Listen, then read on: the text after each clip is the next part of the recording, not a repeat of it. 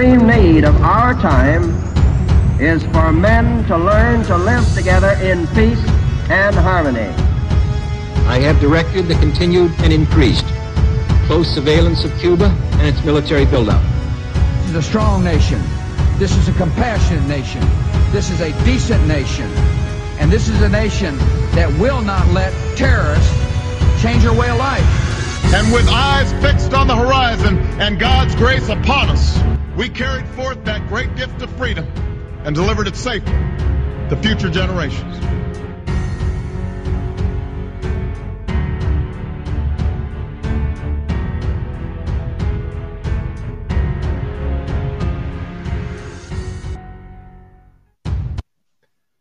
Welcome to The American Perspective. I am Joshua Newmark, and thank you to everyone who's joining me today from across the globe.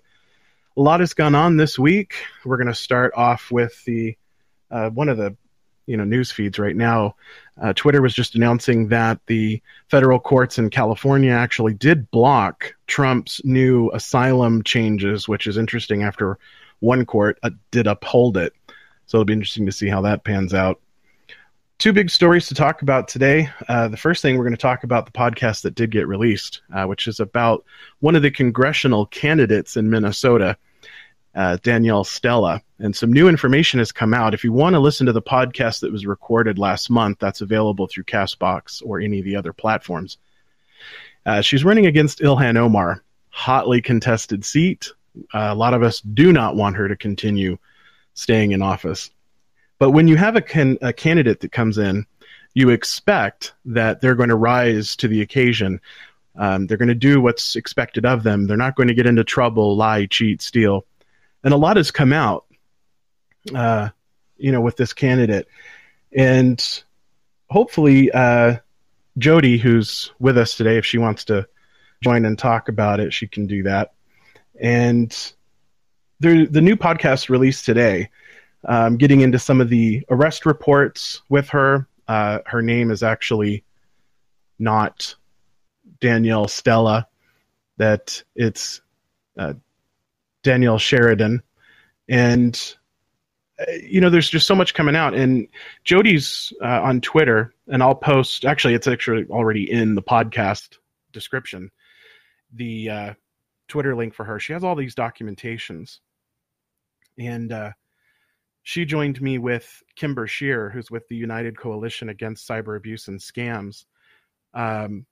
Jody left the campaign on her own, her own choices, because there started to be these clues going on.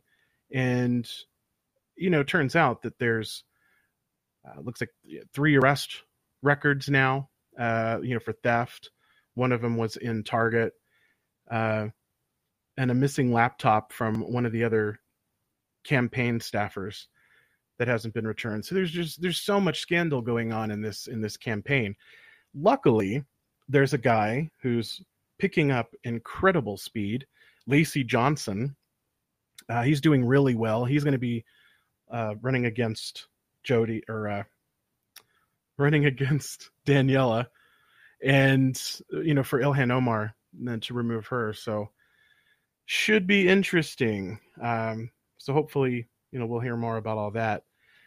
Kirk's going to be joining in because we're going to be talking about some of the water issues going on, and green energy and conservation, that even as Republicans, independents, Democrats, green is great. However, you have to really look into the description of that green energy. If that substance that you're using, like water, if it's coming from the ground, it's not sustainable. It comes from from the rainwater, and it takes 100 years for that water to reach back into the underground water sources. So there's a lot that I'm going to discuss, especially here in Arizona, because I think that what's going to be happening here is going to be echoing across the country. So,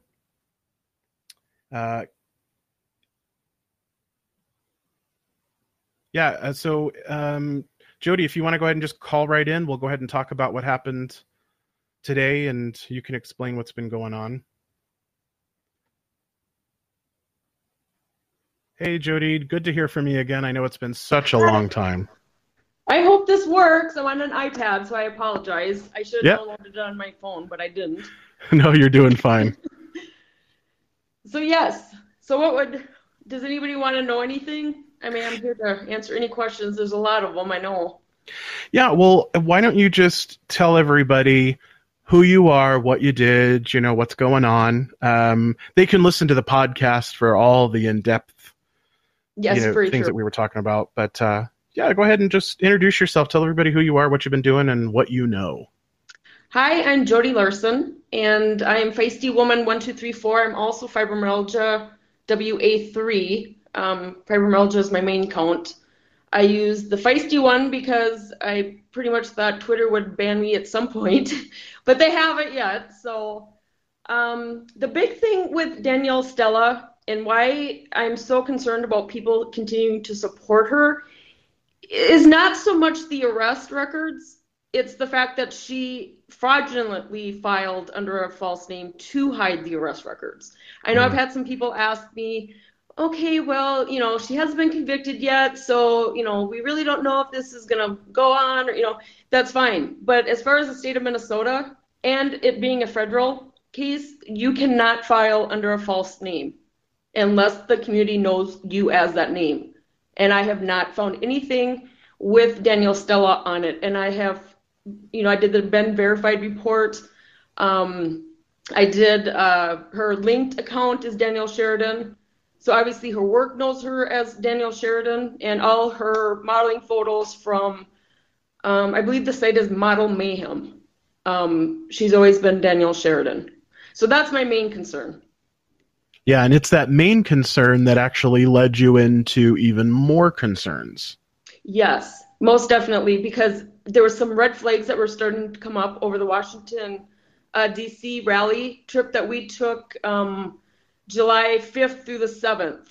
I saw her behavior. I saw her, I'd catch her in lies.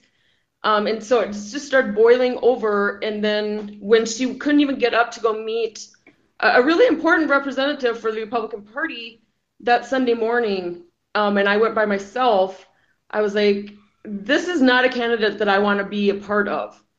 And then Monday about 1 o'clock, I guess in the afternoon, I got the email from the Republican committee member who talked about the arrest, which is actually a felony because it's over $1,000. Wow. And, we were talking about some other things earlier. What was it that happened in D.C.? Because I know a lot of people don't really know what's going on. Well, the big thing with D.C., we got invited by David Summerall, who's with StopHate.com. Great organization. And him and he was actually going to have his guy do our website. But unfortunately, he got busy, but we needed it done, and that's how Randall Blakesley came into the picture. But David invited us. We went. The itinerary was not set out with where we were staying, how we were getting to the rally, any of that. Well, Danielle had a breakdown the night before we were actually supposed to fly out, and she didn't even know if she wanted to go.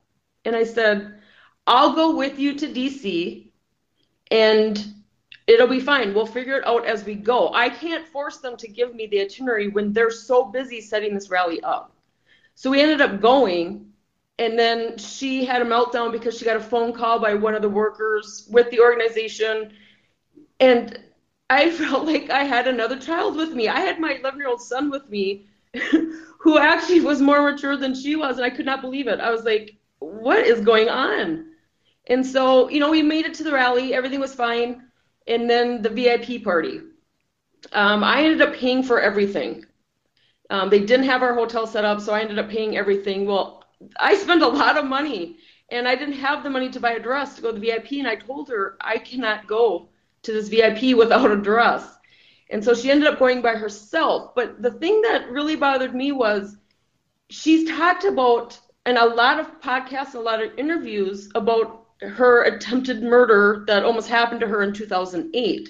And she says that she has PTSD, she has anxiety, she sees a therapist. This is all news that she's told everybody.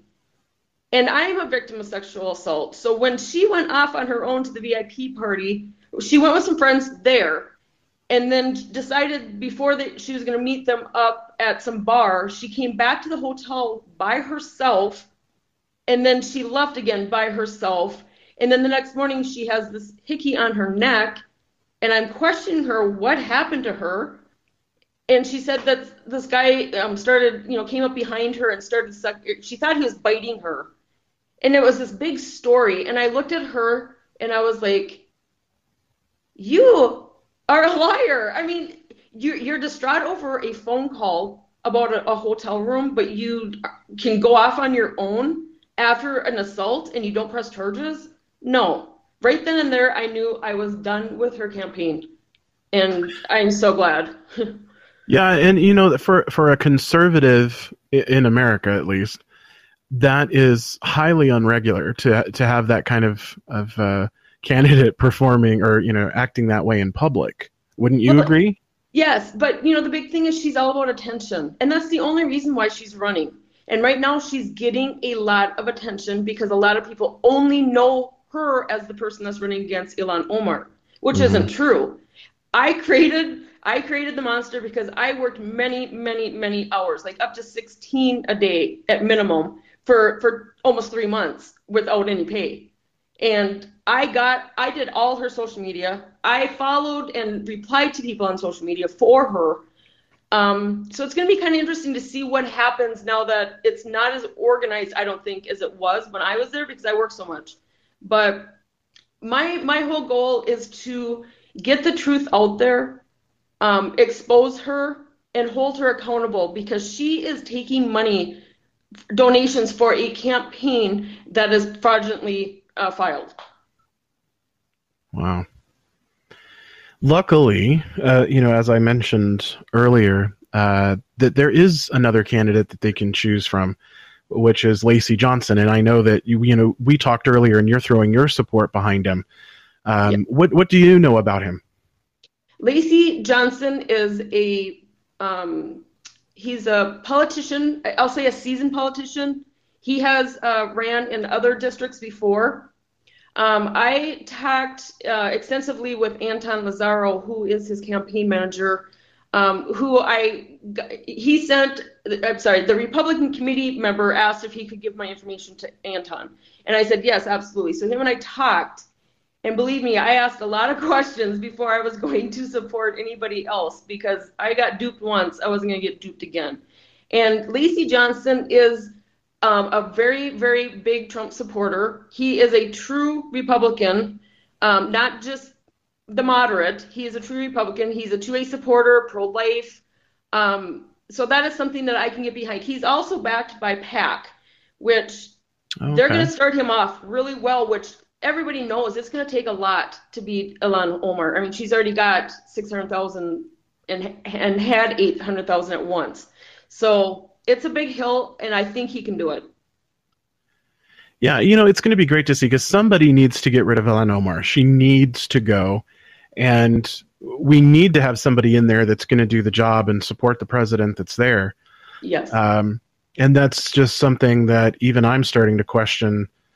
With Danielle, she's avoiding questions, which makes me wonder, is she going to get into office and then avoid the conflict and confrontations of politics? Absolutely. She is not a person that handles stress at all. And coming from someone that, starting a business, raising young kids and working full time all at once is a lot of stress. And so I'm used to that. But so it's hard for me to see somebody who's 31 years old breaking down over a phone call. It's very strange. And I don't know how she thinks that she can handle that pressure, but in all honesty, she's not running for the right reasons. She likes the attention. That's it. I mean, she joined the Proud Boys. That's for attention. Well, with the change in direction that you've had, you're no longer with the campaign, you're picking up with interest in other things like Lacey Johnson. What are some things that you're wanting to do, with the future now that you've learned what you've learned? I'm actually in contact with 2 colleges to get my bachelor's in political science. I want to continue with this. I love politics. I didn't realize how much I do like politics, which it's kind of surprising even to me. But I have a couple states that they're looking to run after the 2020 elections, and they've asked if I'd be interested in helping them.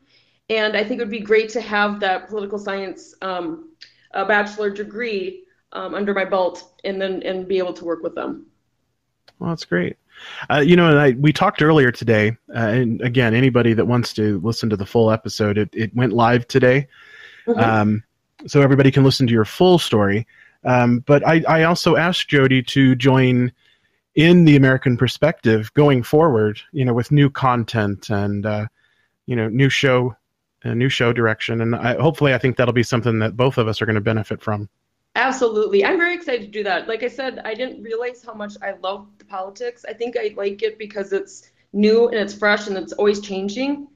And that excites me. And I love doing research, obviously, because I've done a lot on her. So I'm excited. Well, I think it's great. I think you made the right decision. And the new direction that you're going to go, I think, is going to open a lot of doors. And the American Perspective is definitely going to, benefit from you being a part of this, and I think everybody that's listening is going to agree with that too. So awesome. Thank you so much. Yeah, thank you for joining. It's been great. What we'll do is start the second segment, and Kirk's going to join to talk about some green initiatives, some of the things that are going on, and he's joining us right now. Hey, Kirk, welcome back. Hey, man, thank you so much. Wow, what an interesting conversation. Really kudos to your previous guest. She was fantastic. Good for her. Yeah. I met Jody because I reached out to the campaign. I wanted to interview Danielle Stella. Right. And since then, I've been able to keep in touch with her. And through her, another person, she's going to be joining us next week. She has the United Coalition Against Cyber Abuse and Scams, and they actively are on Twitter and other social media platforms looking for pedophiles and criminals, all kinds of different content, and then they forward all of that information over to the FBI. So it's going to be a fascinating story. Wow. Yeah, definitely one not to miss for sure. So what we're going to talk about now, and I'll kind of give you a little bit of the background and see what your thoughts are on this. So for those that are listening, you're probably from around the world. Arizona is considered a desert climate. However, we have, I think, 7 climate zones in the state. We go from sub-Saharan desert sand dunes. We go all the way up to almost 13,000 feet in elevation in mountains. And we go from, nothing lives all the way to massive pine and ponderosa trees. Beautiful climates. The thing about Arizona is that while it is beautiful in its climate zones, we have a drought. We go through a drought every year. We're currently in a 36-year drought that we're 12 years into. It just means that we don't get the rainfall that we typically could see year-round. However, when it does rain, it rains cats and dogs, as it is today. So the state was never meant to handle the population that we're now approaching 12 million people. And you have to get water somewhere. So most of southern Arizona, which is where all the massive cities are, they all funnel off of the Colorado River. The Colorado River runs through the Grand Canyon into Lake Mead, which is where the Hoover Dam is. The Hoover Dam, of course, generates power and controls water down the lower river. And then that ends up into Phoenix and Tucson and so on. So now that we've got more and more people, we're looking for new sources of energy, new sources of water. And so there's a company that is coming into play, which is also owned by Tucson Power. They got a federal grant, or not a federal grant, but a federal permit to come in and do survey work and look at the area. They're trying to put in a hydroelectric power station in the middle of a high desert. Now, a high desert is an elevation between 4,000 and 5,000 feet, where little really grows other than scrub brush and prairie grass, but you have antelope and elk and things like that in the wildlife. So they're trying to put this in, and the city that I live in, which has about 40,000 people, and then there's some smaller towns and cities around it that have 20 to 30, 40,000 people. All of our water comes from the ground. It's a huge aquifer that runs the span of the county. They're trying to tap into this in order to produce the water for 2 reservoirs in order to pump cycle through the hydroelectric station. So the initial estimates of this is 9 billion gallons of groundwater just to fill the 2 retention ponds, and then there's an annual replenishment due to evaporation, which would equate to 1,200 acre feet of water. So again, you're still looking at hundreds of thousands of gallons of water just to replenish every year. They claim that the water, of course, would be replenished through the monsoons, which is incorrect because it takes 100 years for the water to actually reach the aquifer again. Now, one of the things that has also come out of this is now the Hoover Dam is looking at turning their hydroelectric station into what's called pump storage. So the water runs through the turbines from Lake Mead, normally would go into the Colorado River. Now they're looking at building a secondary dam to build a pond that would pump the water back into Lake Mead and then recycle that water. The problem with that is it drastically reduces the amount of water which flows through the Colorado River. So you have the estuaries and marshes and other things down the river basin area, and then, of course, the water that goes into Arizona. And because of all this, Arizona, California, and Nevada have had to enter a tri-state agreement as to what water usage is going to be allowed, and Arizona had to take a 20% hit. So all of these things are kind of coming out, and people really don't think about the water that you use, even though it comes out of the ground, has to be replenished. And Kirk, what kind of things are you into or about, with green energy and conservation and water, things like that? So the thing about this is that it's going to transcend disciplines, right? So on the one hand, you do have the environmental impacts of the project you're talking about, but on the other hand, the world in general is running out of energy, and you need to diversify that matrix somehow, right? Mm-hmm. Now, there is a big, bad aftertaste with nuclear. People are very much against that, survey after survey. Then there's like a certain cataclysm, like what happened in Fukushima. I think it was in 2011, if I remember correctly. So you have that, but you have the human use aspect, right? Which actually, at least for the places I know of, right? For example, Canada, that's not actually where most of the use of the water goes into. It's actually in the industrial processes and agriculture. Mm-hmm. So again, people don't really think about that, but that cheeseburger that you're eating, right? The amount of water to produce one pound of beef, of meat, right? That's about 125 liters of water. So you're looking at something like 40 to 50 gallons of water per pound of meat. And wow. Yeah, then in the cheese, right? Then the lettuce, then the tomatoes, then in the buns. And I'm sorry, guys, I don't actually know the number for that. But the beef is the big one. But producing all that in the supply chain, right? From the moment that the seed is planted in the ground to the moment that produce gets to your plate, there's vast amounts of water consumed there. And, we could debate as to whether climate change is man-made or not. And that's like a whole thing. But the fact is that the weather is changing. Mm-hmm. Patterns, NASA is tracking this. The European Space Agency is tracking this. Satellites in orbit are devoted just to looking at that. And so actually the Swedes are they're doing a big study right now about the water stress on the planet. And again, I don't know if you guys have been keeping up with like the weather and patterns and stuff, but today in Paris, France, and I know you were there, it was 43 degrees, Ooh. right? which is not, it's not normal, right? I No. mean, it's once every time. Well, it's just not normal, right? So again, to not ramble on this. And actually, Yes. just to clarify too, when you say 43 degrees, that's Celsius for those that are Celsius, listening. centigrade, yeah. Sorry, you guys, So the that's- imperial system, right? Yeah.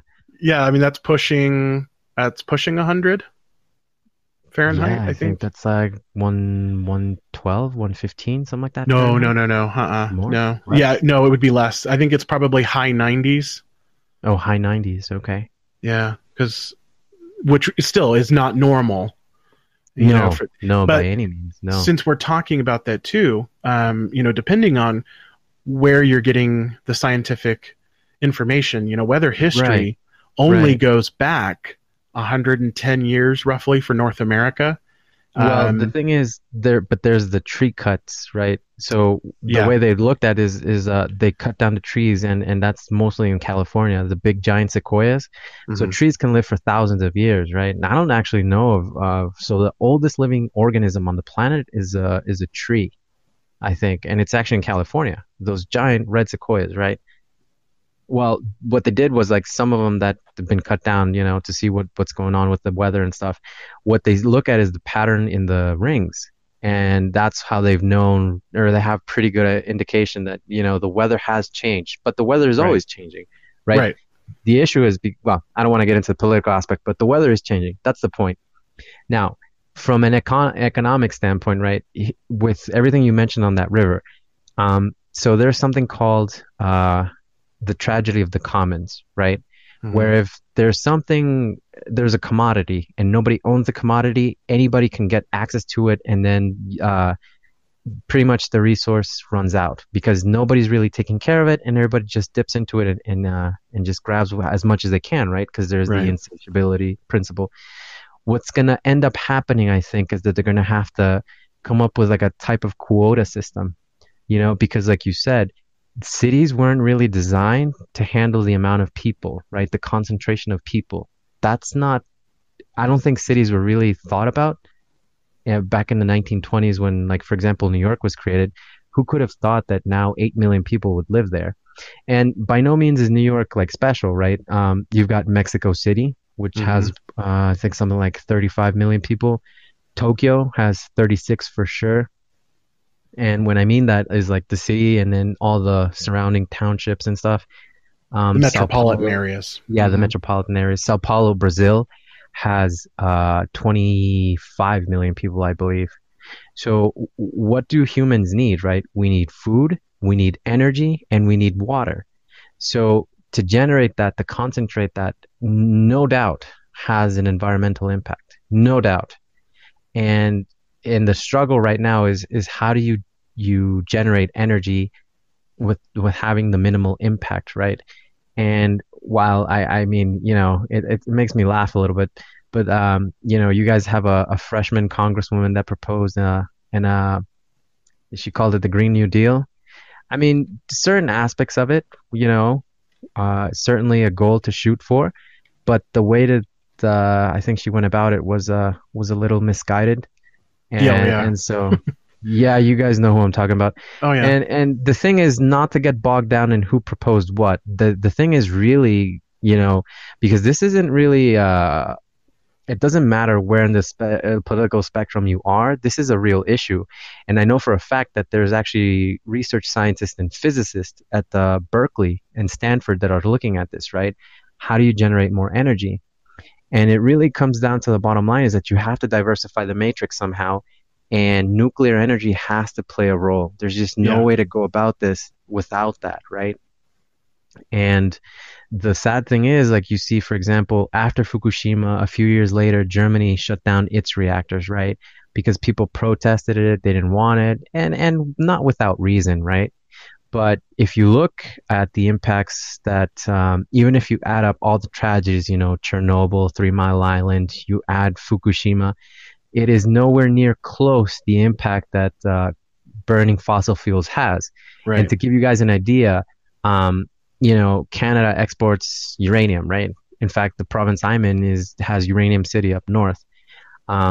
India, the Prime Minister of India, he had just won, Modi, and he came here. and he had conversations with Trudeau specifically about that.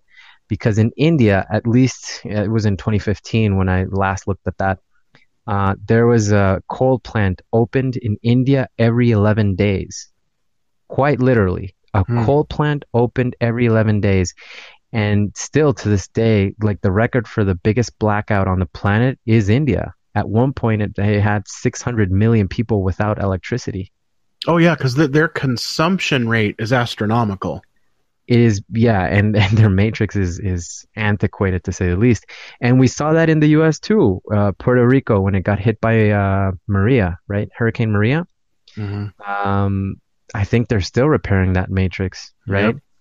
And you need to, it isn't, I don't think, well, because, this thing got bogged down in politics, but you have to update your energy matrix, right? It's not a question of, going green or anything. It's just the logical next step in modernizing the way you generate energy. Yeah. And it doesn't stop there. I mean, we have to get to a point where even our appliances, including air conditioning, it's 2019. The less an appliance draws energy, the better it is. And for your bottom line too, right? Because the way things were designed back in the 80s and 90s, which is what a lot of people are still using, right? Draws like unnecessary amounts of energy, and that reflects on your electrical bill, right? But here's the thing. So I saw this in a TED Talk, so I guess we got to take it with a grain of salt. But it was a researcher from the UK, and he was doing simple arithmetic, right? Where people are saying, well, we can generate enough energy with just solar panels and wind, and well, that's not the case, right? And that was just for the island of England, right? It's not possible to do that. Now imagine like an economy like the US, where energy drives everything from hospitals to bus stations to train stations. Well, in the buildings today in Washington, D.C., right? So not to get like lost in the weeds here, but generating electricity is a big problem. It is a big challenge.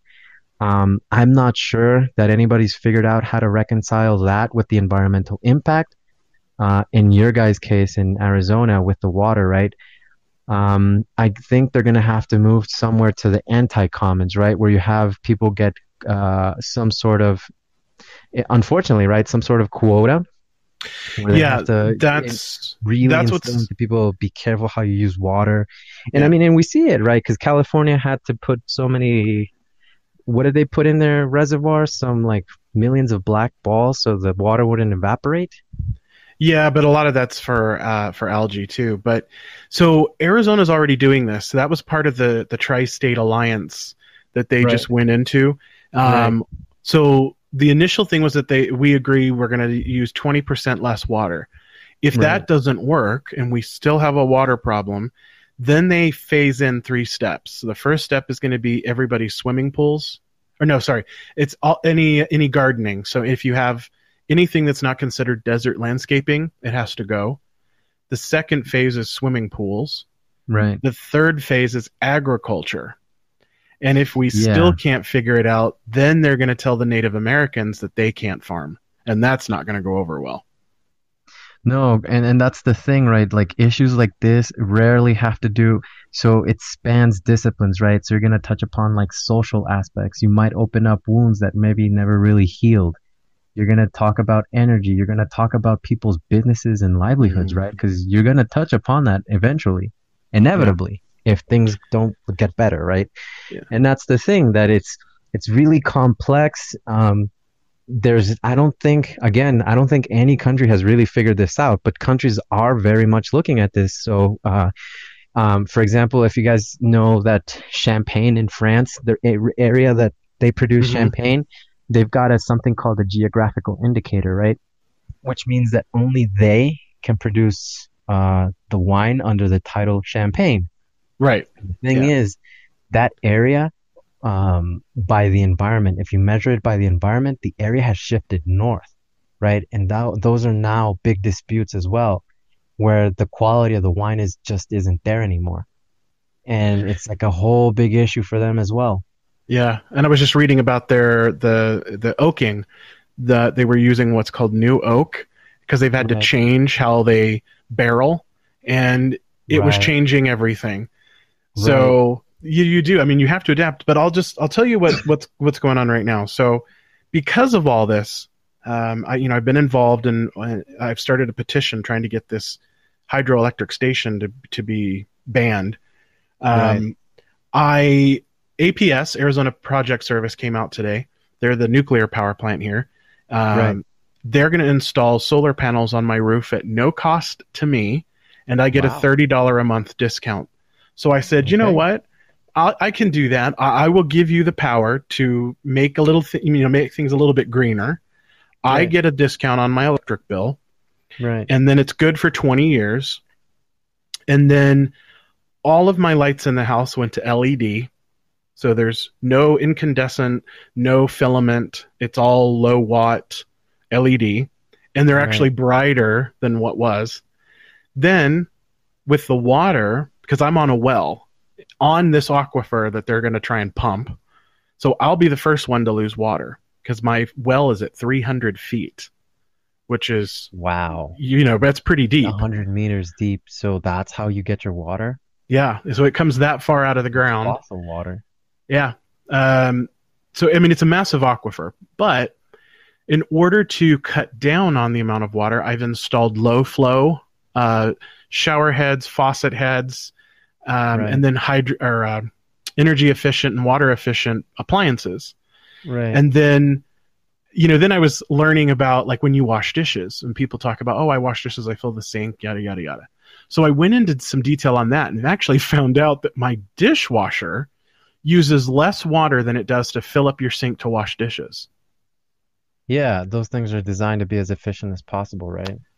So I started doing these things, and I have Republican friends, I have Democrat friends, and everybody's talking about going green, but nobody really understands what it is to go green because everything has some kind of an impact. And like Joseph was in chat, and he asked about solar, and I said, well, Right. you know what, solar's great, but there's a mining aspect behind it because of the silica that goes into the solar cells. Well, not So- just that, right? Like the batteries as well. Yeah. So there's And the like, machining and the quite pollution. literally a war going on in the Congo for the minerals for that. Yeah. Yeah. And so, then there was somebody here. She's part of the Green Party, but she's a liberal.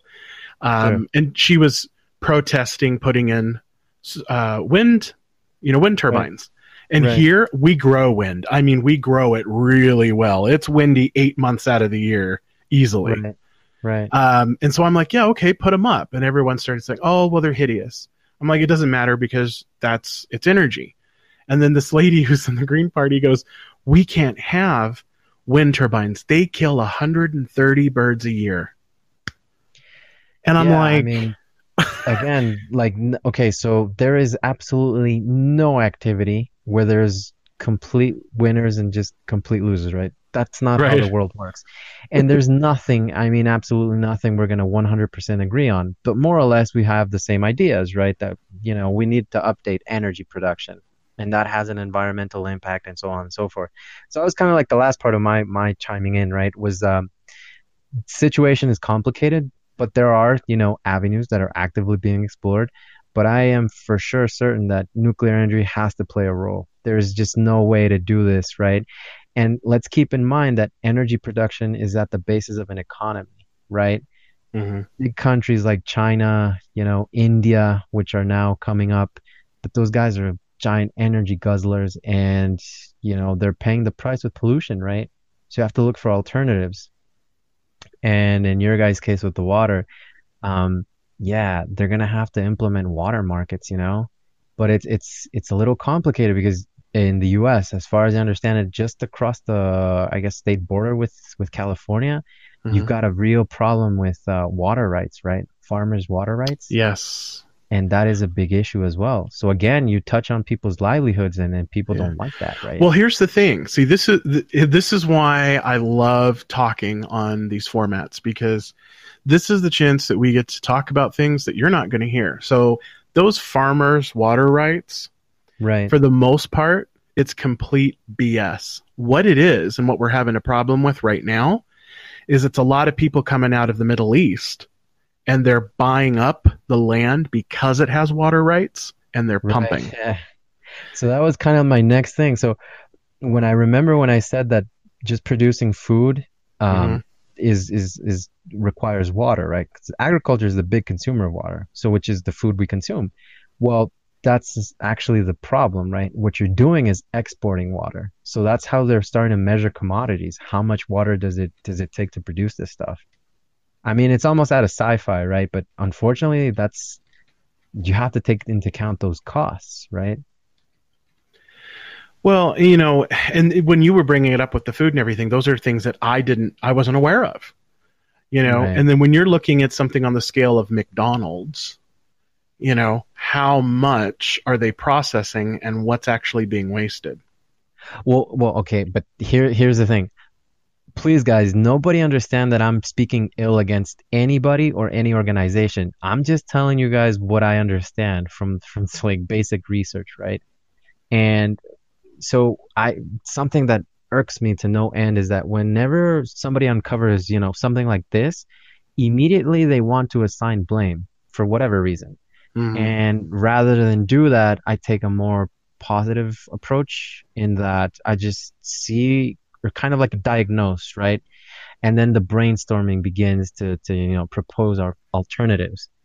And yeah, I don't understand why the world now is, kind of like that MTV mentality where if I identify something, there has to be a bad guy and I'm going to be the good guy, right? No, I mean, we're all in the same boat and it's going to affect us all, right? So we need to come up with alternatives and propose these ideas, right? But ideas that are actually grounded on reality.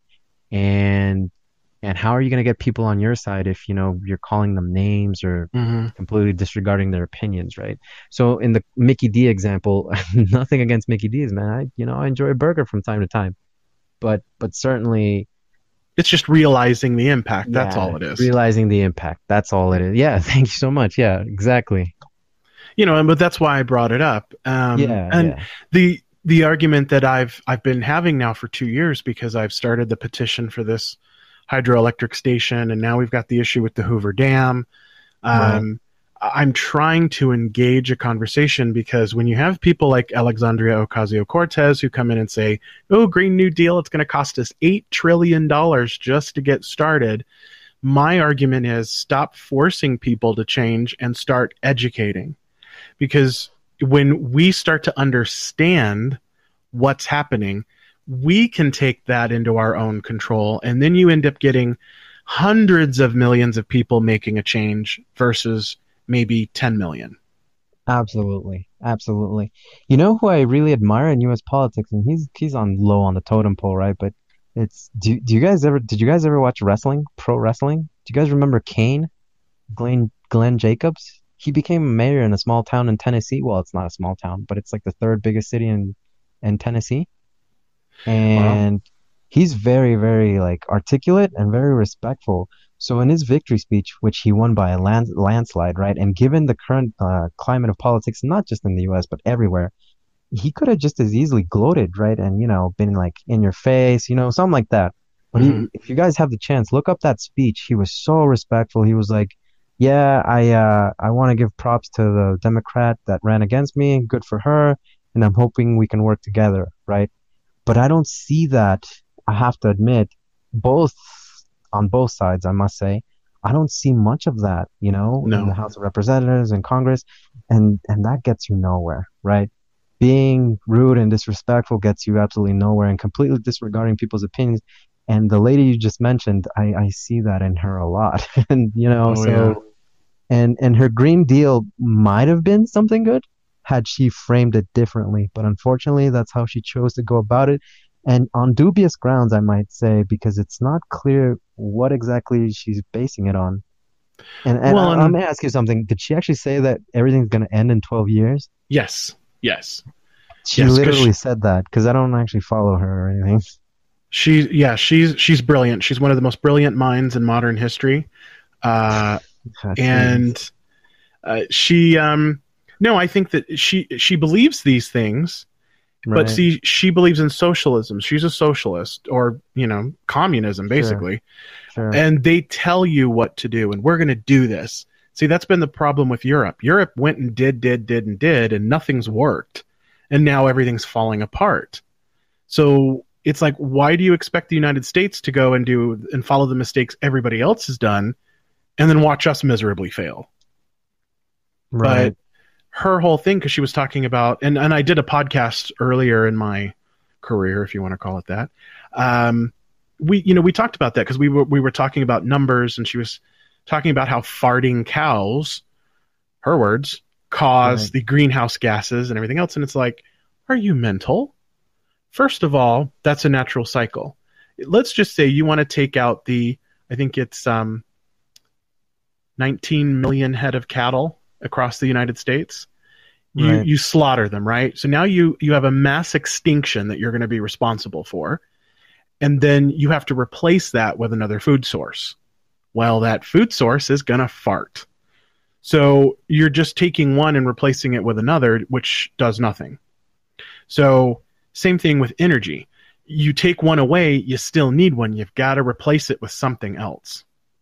No, but ever increasing, right? Because, not to be negative here, but so people that own Tesla cars, right? Tesla, you recharge it electrically, right? And that's how it runs. Well, the thing is, how did that electricity get generated? Do people think that somehow he's figured out, like an alternative energy source? He hasn't, right? Like I'm talking about Musk. Mm-hmm. What they do is that they still burn fossil fuels to generate the electricity that goes into that car, right? So if you actually follow the chain, the production chain, you haven't really done much other than, I guess, exported your problem. Because where is the electricity generated for those cars? So maybe in California it is hydroelectric or whatever, but if you look at the entire world, most countries are still burning fossil fuel at an ever increasing rate. Yeah. So and we are really here done anything. Which I found out, Arizona has northern Arizona out here by me has a coal powered station. I didn't know that until I was going through all this hydroelectric stuff, and I'm thinking, wow, it's up near the Grand Canyon, and it's like pumping all that steam into the air, Yeah, it's not good. Yeah. So, yeah. Like Ireland is solely coal. So they've got 4.5 million people. Right. In its sole coal power. Right. England is mostly coal. I think they have a small nuclear facility. But it's like you talk about that, and a lot of countries are looking at the United States for all these green problems, and it's like, we're the least of your concerns. You need to be looking at yourselves when all you're doing is burning fossil fuels, and China, which is the biggest polluter at this point. So, it's everything kind of goes together. It's green, it's electric, it's water.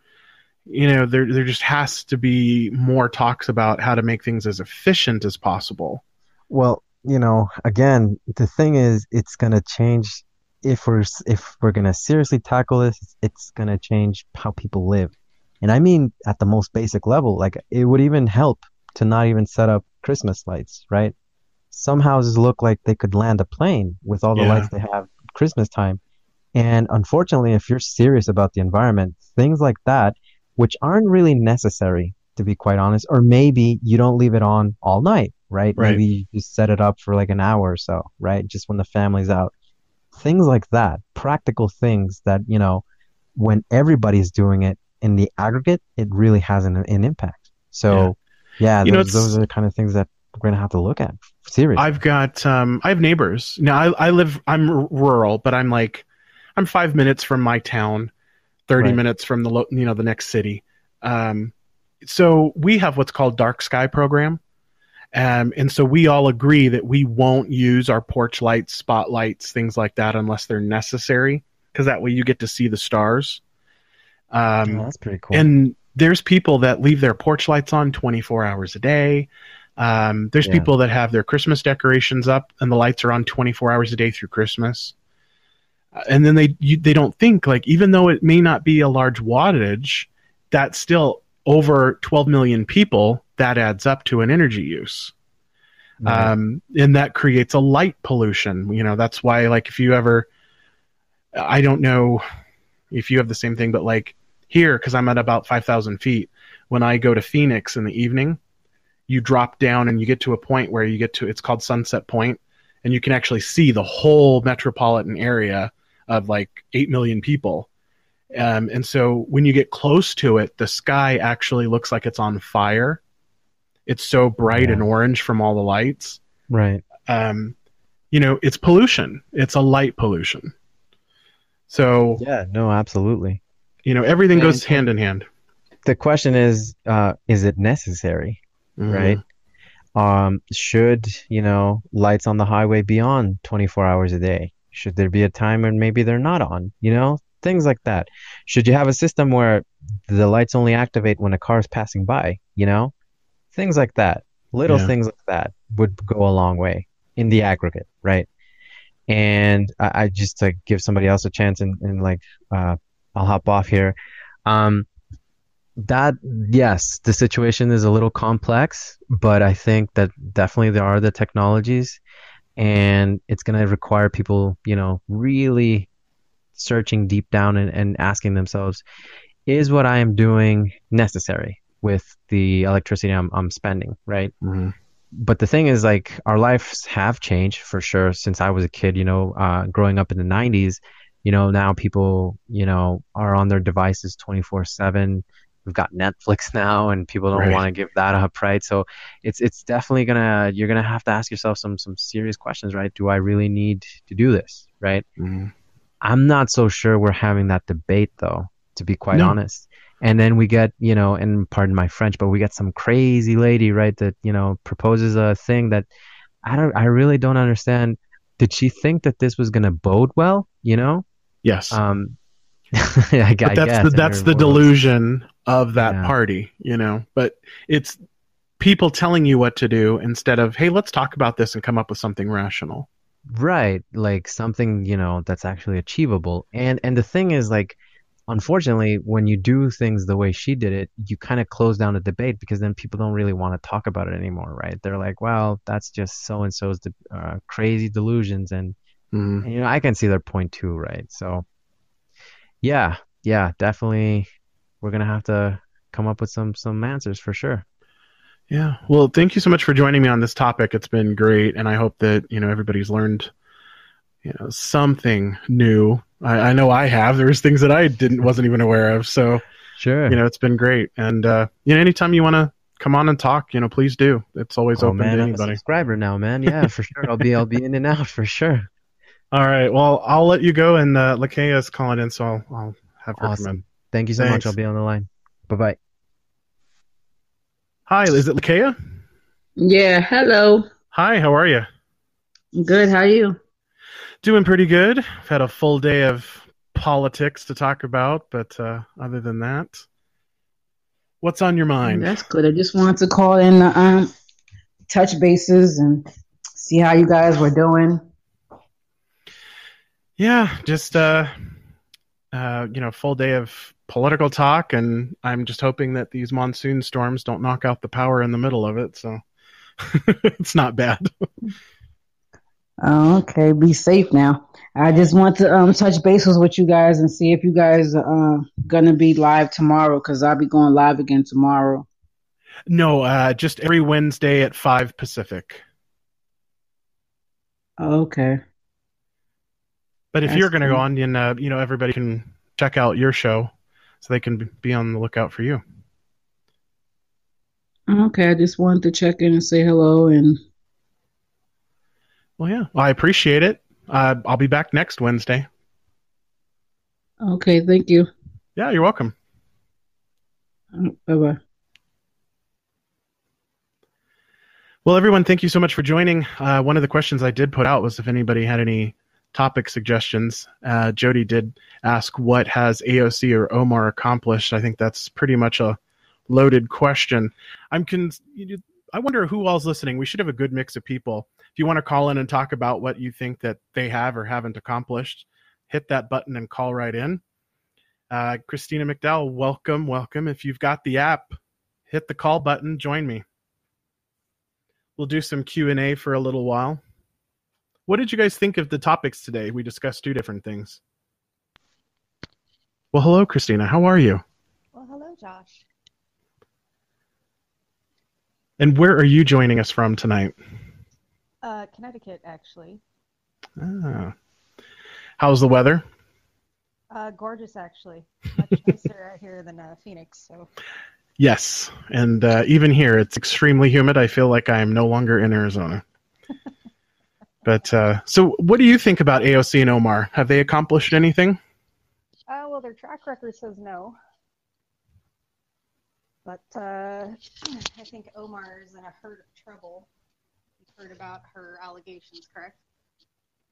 Well, I've heard about her. Supposedly, there is concrete proof that she did marry her brother and committed the immigration fraud. And then there was the 2 counts now of the campaign finance issue. But was there anything else? No, I think you pretty much covered it. I mean, it's weird that she would marry her brother, but you can think about it that it's for immigration fraud. Yeah. I mean, that's still not okay. Yeah. I mean, if somebody wants to marry somebody to get them in here for a green card, go right ahead. I mean, you're the American, you can do whatever you want. But when you are fraudulently, like if you have to marry your brother in order to get in, and then everything becomes illegal because now technically she's not an American citizen, so she's not even eligible for a congressional seat. Nope. I'm kind of curious, what do you think is going to happen out of it? Out of her allegations? Yes. Do you think that she'll lose her seat? Do you think she'll go to jail? What do you think? Well, the best case scenario would be that she would go to jail for what she did. And I think that it'll probably be tossed under the rug. I heard that you had someone running against her on your podcast just recently, right? Yes. 2 different podcasts. I had Danielle Stella on, and then recently, and she's with us right now in chat, that she was the former campaign director. And then she was talking about all the issues with Danielle Stella. Luckily, there is Lacey Johnson. He's running. So he's actually looking like a better candidate than the rest of them. Well, if the IRS prosecuted politicians like they did, normal human beings like you and I, she would be going to jail, which I hope she does. It's not a matter of race or a matter of sex or, a matter of who she is. It's just the law. And Americans, we are very, law-abiding citizens, and it's not anything that you probably should let under the rug, sweep under the rug. But, who knows? Who absolutely knows? But it would be really, really nice to see an investigation. I heard that there was an ethics investigation that was written in yesterday, I think, by the... and I apologize. It's starting to get hard to hear you. I don't know if there's a... Maybe that's a little bit better. All right. There you go. Yeah, so I think she's in a world of hurt. I think she's got some questions she needs to answer, especially the American people and the constituents in her district, because it is immigration fraud, and it's something that the American people it's a hot topic right now. So, yeah, just slightly. Let's hope so. And as far as AOC is concerned, I don't know. I mean, she's kind of fun to watch, though, isn't she? Yes, like a flaming car crash. Absolutely. Yeah, I was going to say like a dumpster on fire. She is absolutely she's my favorite person to watch right now on Twitter. So, and just to kind of show as to their thought processes, the House today, damn near majority vote to not censor or boycott Israel. Only 17 members of the House voted to boycott Israel. Guess who was among them? Our friends. The Jihad Squad. Yes. And Andrew Grijalva of Arizona. No, really? Yes. Yeah, I was really surprised. So it just kind of shows that, the mentality that's out there is that they claim they're not racist, yet they are dead set against Israel and make constant anti-Semitic remarks. They refuse to censor Ilhan Omar for her anti-Semitic remarks, yet they voted to condone what Trump supposedly said was racist, which it wasn't. So how do you feel about the way things are going? I mean, we've got A.G. Barr, which everyone calls him the bulldog. You know, he's going to go in and get things done, but yet we're not seeing any legal action on anything. Do you think we will? Oh, I do. I don't know if you remember, but when Trump came out for his speech after winning the election, a quote that he said that still rings true to my head is, "Sorry, folks, it's a complicated business." And I think what Barr and what Trump are doing right now is they're setting the Democrats up in snares, and they're just tossing the bait out there, and every single time they keep taking that bait. And I think the American people at this point, I mean, 2020 is pretty darn close. And I don't know if you watched the last CNN debate with the Democrats, but if you want to talk dumpster fire, I mean, it was a dumpster fire filled with dirty diapers and Indian food. I mean, it was bad. It was really bad. And they got another round of them, I think, tomorrow night that I can't wait to watch with my popcorn. So, well, here, let me ask you this. One of the listeners, Babies Raising Babies, he said, "I think being the youngest person to serve in U.S. Congress is a huge accomplishment," which it is, regardless of how you feel about AOC politics. Now, while I agree with that, and you should be proud you got there, do you think it gets tainted when there's so much of a negative impact?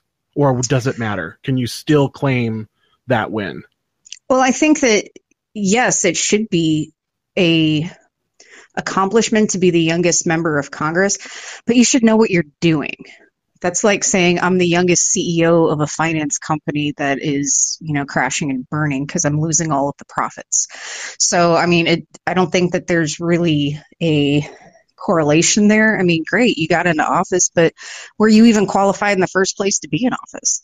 And, people will say, well, Trump was just a businessman. Well, he kind of wasn't. I mean, if you look back at his past, and trust me, like, I was a Rand Paul guy. I really wanted Rand Paul to win. And he was my pony pick in the primaries. And I've been listening to Rand Paul for a decade, and his father for that. And that's why I'm a registered libertarian. But if you go back and look at Trump's track record and the things he actually has done in New York City and how he rebuilt that city and his business sense, there's a lot of presidential, being a president that has to do with being a businessman. I mean, you've got into trade deals. It's a massive thing. AOC, I mean, we can joke about her being a bartender, but what other job did she have? Like, what else did she do? Was she an intern? Did she run a city office position? I haven't heard anything that she actually did anything worthwhile. That'd be like putting me into office. I don't know anything about politics, really. Well, I don't necessarily think you have to know anything about politics to be a politician. I think that's been the problem, is that too many people are career politicians. And like Babies Raising Babies said, how many people in Congress, even at 80, really know what they're doing, which is true. This is true. We can be fair and balanced and know that there's problems on both sides. But I think it would be different if AOC came to the table and was able to turn around the slums of New York or the poverty-stricken and even huge in her advancements. Own community, hey, look, I had this great community plan that got a bunch of kids reading. Fantastic. That means that you have community involvement and you actually care. Right. But slinging drinks at a bar, and there's been some photos that have been coming up of her. You don't believe everything on the internet, but what have you done? Actions speak louder than words. Yeah. And so Kirk mentions that she does have a bachelor. Is it a bachelor's? I think a BAC. BS. Is it a BS in economics? Or are you talking about a bullshit in economics? Just curious, Kirk. Well, then I'd have to ask what school. Because that's one thing that I'm starting to learn too. We're seeing a lot of And it's unfortunate, but there's more and more coming out about the Yales and the Harvards, some of these Ivy League schools where, these affluent parents will just send their kids and buy them in. Fantastic. Yeah. Well, okay, you want to say you had a BS or a BA, BS, yeah, Bachelor of Science in Economics. What was your GPA? What did you do? What were your curricular activities? Did you just get drunk every weekend? What did you actually do? What have you contributed to society for us to give you the power, especially in the House, to be making policies and doing these things that these people are doing in the House and Congress? And here's one of the really good example. Matt Gaetz his parents are career politicians, but Matt Gaetz, he had a DUI in his past. Since that point, he has done everything he possibly could to get past that, because we all make mistakes. We're not perfect. We're all flawed. Right. And you saw him at the Mueller hearings today. He was an absolute bulldog, completely unwavered. So it kind of depends on, what have you done in your past? And I just can't see AOC making it to her sophomore term. I'm sorry. So I have to answer to one of Baby's other text series. It says that being the youngest to get elected without knowing what you're doing almost sounds even more impressive. Now, I would have to say that, honestly, I think that that's sad, because it means that the American voters don't even know what they're doing, because it's up to us to be responsible enough to vote someone into office that you can trust, and that is going to do the right job. If you can go, when I post this, or even the podcast that I did today with Jody, she's U.S. Minnesota conservative. We're talking about even a conservative that is failing and that there's issues, legalities, things like that. So, just because you get in doesn't mean you earned it, doesn't mean that you actually know what you're doing. It just, I think, means that the American people we're failing each other because we're not paying attention to what's going on. Jody also said, look at Omar Navarro. He makes a living of losing. That's an interesting subject in itself. What about American voters? Are we learning anything? Or do you think that we're just being lazy?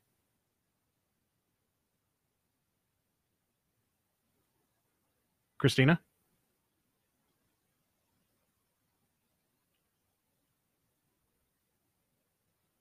It looks like Livecast is failing yet again. Christina, if you do, I'll just have you call back in.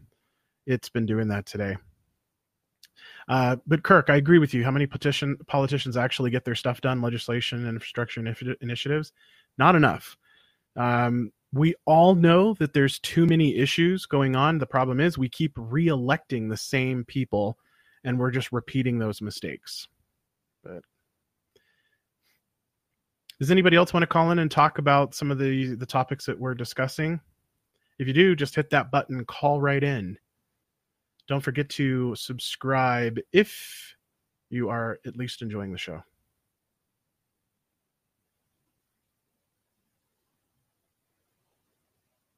And to Kirk, Kim Kardashian is not allowed to run for president. I think that that's just horrific. Don't even joke.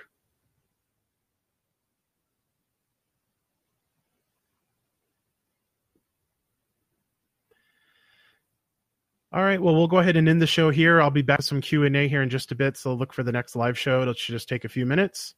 Thank you, everyone, for listening. Don't forget to go to the website, www.americanperspectiveshow.com, for everything up to the minute, Twitter feeds, podcasts, interactions, and you can always ask to be on a show.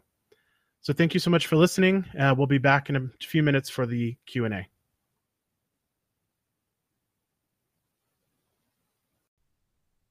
This has been a previously recorded live episode on CastBox. Join us today on CastBox via the web or app and get notifications of further live shows.